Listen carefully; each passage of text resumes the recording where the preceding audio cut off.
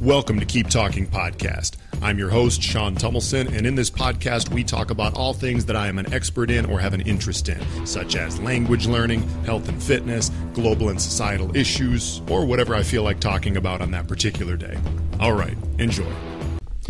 Si escuchas todo este episodio, te vas a dar cuenta en varios momentos que yo no soy un hablante nativo del español, porque voy a decir ciertas cosas que simplemente, que un hablante nativo no las diría de esta forma, ¿sabes? Pero voy a hablar sobre la búsqueda de perfección en un segundo idioma, ¿sí? Porque yo sé que hay muchos de ustedes que tienen el inglés como su segundo idioma y quieren llegar a, perfección, entre comillas. Perfección o, fluidez o hablar como un hablante nativo son palabras muy, muy usadas en el tema de los idiomas y es muy difícil de definir a veces porque, ¿qué es fluidez exactamente? O sea, podemos hablar un idioma con fluidez, pero ser muy, muy lejos de hablarlo bien, ¿sabes? Otras personas tienen una definición de fluidez que es más como hablar perfectamente como un hablante nativo y profesor del idioma en una universidad, ¿sabes? Entonces hay muchas diferentes definiciones. Pero cuando yo hablo sobre perfección en un segundo idioma, estoy hablando sobre la búsqueda y el intento de hablarlo lo más parecido posible a un hablante nativo de tal idioma. Y en mi caso es el español. En tu caso probablemente sea el inglés, ¿sí? Ahora, técnicamente el español es como mi tercer idioma, o sea, inglés es mi primer idioma y técnicamente yo aprendí el árabe con fluidez antes que el español. Pero se puede decir hoy en día que español es mi segundo idioma. Seguramente es el idioma de los otros que yo hablo, es mi mejor segundo idioma, para ponerlo así. Y llevo mucho tiempo, o sea, digamos unos 13, 14 años ya hablando español con cierta fluidez, entre comillas otra vez. Yo trabajé por como 7 años como intérprete y traductor del español. He pasado mucho tiempo en Latinoamérica. Tengo muchos amigos latinos. He hecho no sé cuántos podcasts en español. He trabajado en otras cosas aparte de traducción y interpretación que sean donde uso mi español. Entonces llevo mucho tiempo hablando el español y mejoro poquito a poco, o sea, todos los días mi español, poquito a poco, ¿sabes? Pero aún no llego a un nivel de nativo o de perfección, entre comillas. Cuando yo hablo de perfección, yo me refiero a eso, sonar exactamente como un nativo, ¿sí? Y la pregunta que yo me hago a mí mismo muchas veces es, ¿podemos hacer esto realmente o no? O sea, yo tengo algunos amigos, uno o dos en particular, que lo logran en cierto segundo idioma. Sí, y la mayoría del tiempo es cuestión de pronunciación, porque para mí, ¿cómo lo explico? En español, yo sé, cuando yo hablo español, que hay ciertas palabras, ciertas letras, ciertas palabras que yo pronuncio un poquito diferentemente que un hablante nativo, un poquito. O sea, digamos que el 70-80% de las palabras tal vez yo pronuncie exactamente igual que un nativo. Pero el otro 20 o 30%, no sé qué, no logro hacerlo, ¿sí? Porque es algo, no sé, como con los músculos de la garganta, de los dientes, de todo ese movimiento de la boca que nosotros hacemos para decir cada palabra, que no logro hacerlo exactamente como un nativo. Y la mayoría de nosotros caemos en esta categoría. O sea, cuando tú llegues a un nivel muy, muy avanzado en el inglés o cualquier idioma, sigues con alguna dificultad para ciertas palabras. Ahora, esta búsqueda de perfección o de hablar verdaderamente como un nativo es algo que realmente no importa tanto, ¿sí? ¿Por qué importa? Por ejemplo, ahora con mi español, yo puedo ir a cualquier lugar, hablar con cualquier persona hispanohablante sobre cualquier tema casi igual que un hablante nativo. Seguramente hay unas palabras coloquiales que no voy a entender dependiendo del país, pero casi puedo hablar sobre cualquier cosa con cualquier persona en el mundo hispanohablante. Entonces, realmente no importa. Y al final de cuentas, ¿qué es más importante? Ni siquiera es el idioma en sí, sino las relaciones que nosotros desarrollamos con las personas que hablan el idioma.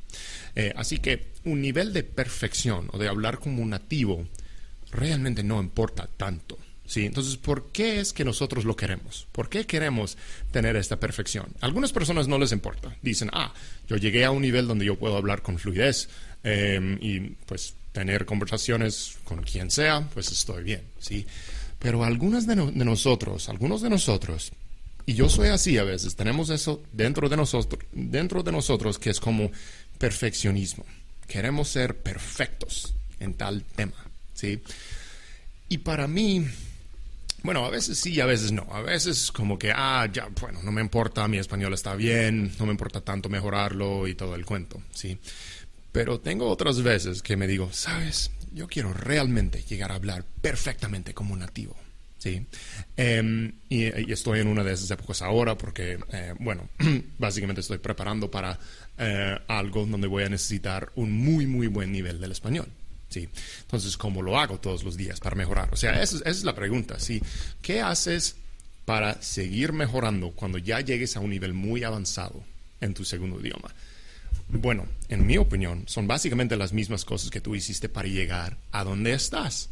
Solo subirle de nivel un poquito más. O sea, ¿cómo llegaste a hablar con fluidez? Seguramente practicaste todos los días, ¿sí? Seguramente tuviste que practicar, o sea, todo, cada aspecto, cada elemento del idioma. Aprender nuevo vocabulario, aprender nueva, pues, gramática, mejorar tu pronunciación, ¿sí?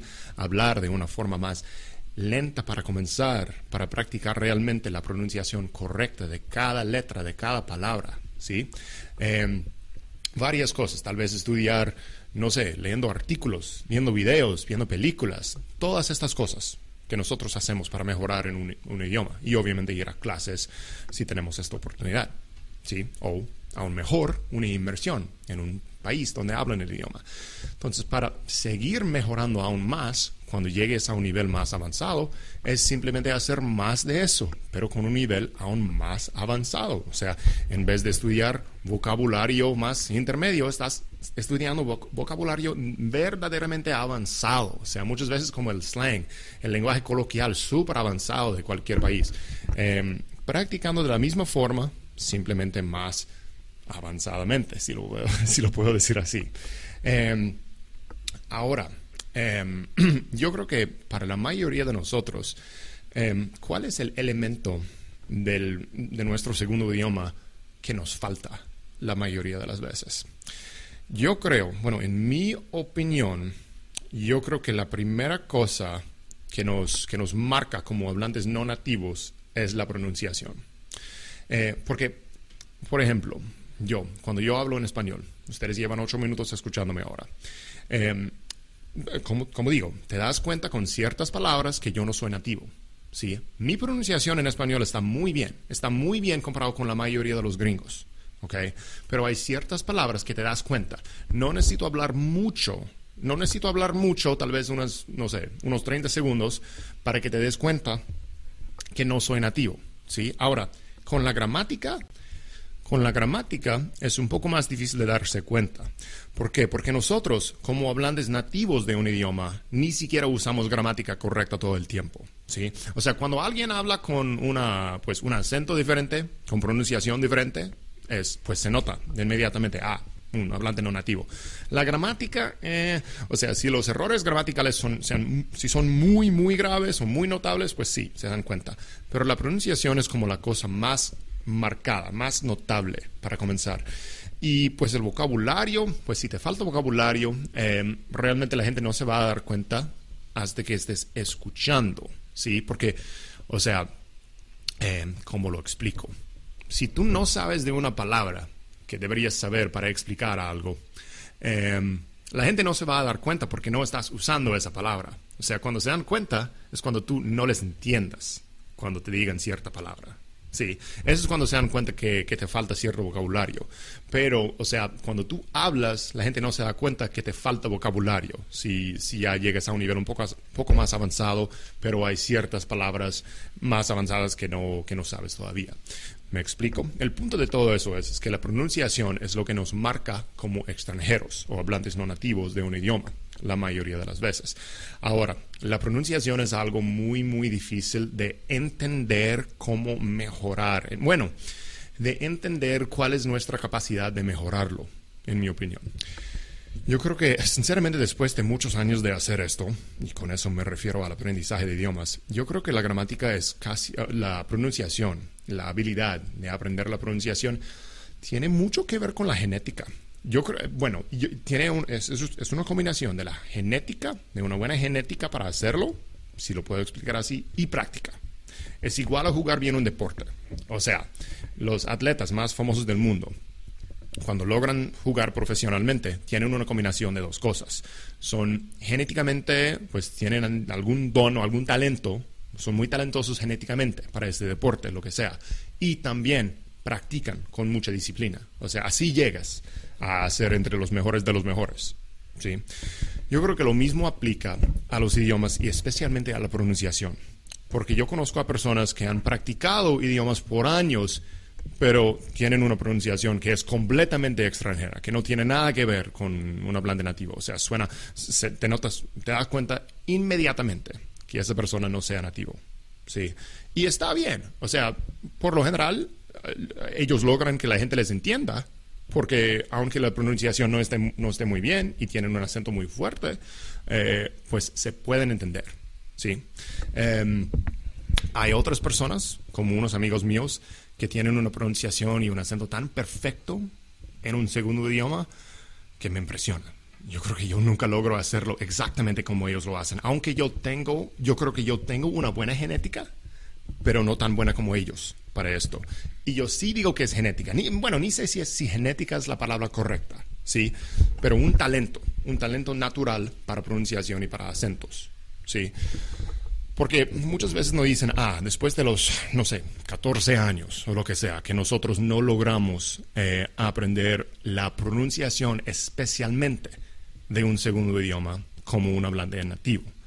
Sí, porque eso es lo que dicen, que después de cierta edad, cuando tú eres adulto no puedes aprender muy bien un segundo idioma, bla, bla, bla. Bueno, los otros elementos por lo general sí puedes, o sea, gramática. Es cuestión de simplemente entender patrones, vocabulario, fácil de memorizar, pero la pronunciación es otra cosa. O sea, tener un acento nativo en un segundo idioma, si empiezas a aprenderlo después de los, 10 años de edad, eso sí cuesta. Eso sí cuesta un trabajo. Es muy, muy difícil y yo me atrevo a decir imposible en algunos casos. Sí, algunas personas logran hacerlo. Como digo, con buena práctica. Y lo que recomiendo para todos ustedes es que practiquen muy lentamente la pronunciación de cada palabra. O sea lo que sea tu talento natural o tu genética, digamos, para la pronunciación, puedes mejorarlo para ser la mejor versión de ti mismo. ¿Okay?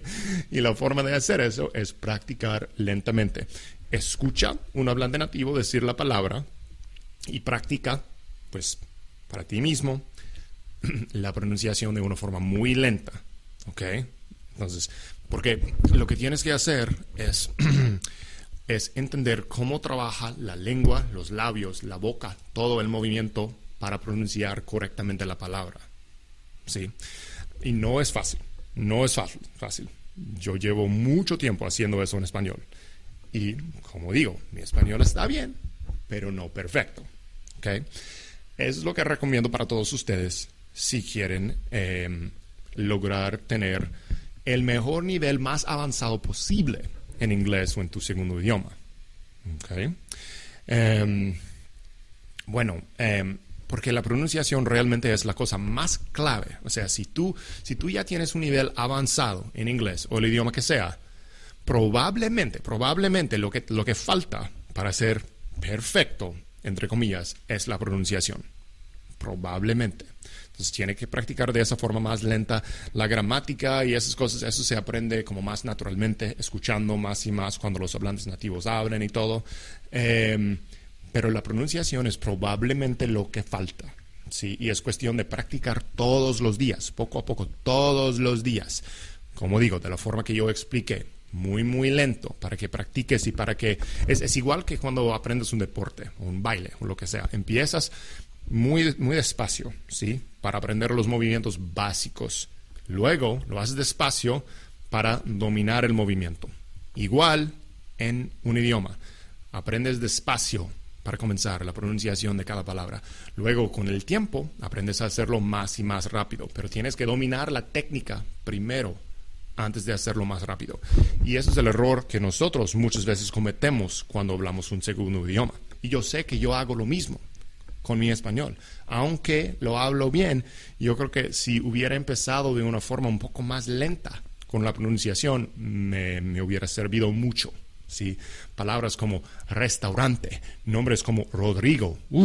Cada vez que conozco un Rodrigo en español, me muero de ansiedad porque es muy difícil para mí pronunciar eso, especialmente si es un señor. Don Rodrigo. Don Rodrigo. Es la peor cosa que yo podría tener que decir en español. Don Rodrigo. Muchas de la D y de la R me cuesta muchísimo en español, ¿ok?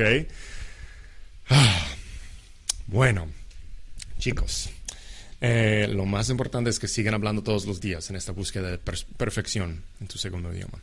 Bueno, pues, eso es todo por hoy entonces. Y ahora, ¿sabes lo que voy a hacer? Voy a escuchar todo este episodio que acabo de grabar para ver, ok, ¿dónde necesito mejorar ciertas cosas de mi pronunciación en español? Pero vamos a ver. Bueno, hasta pronto.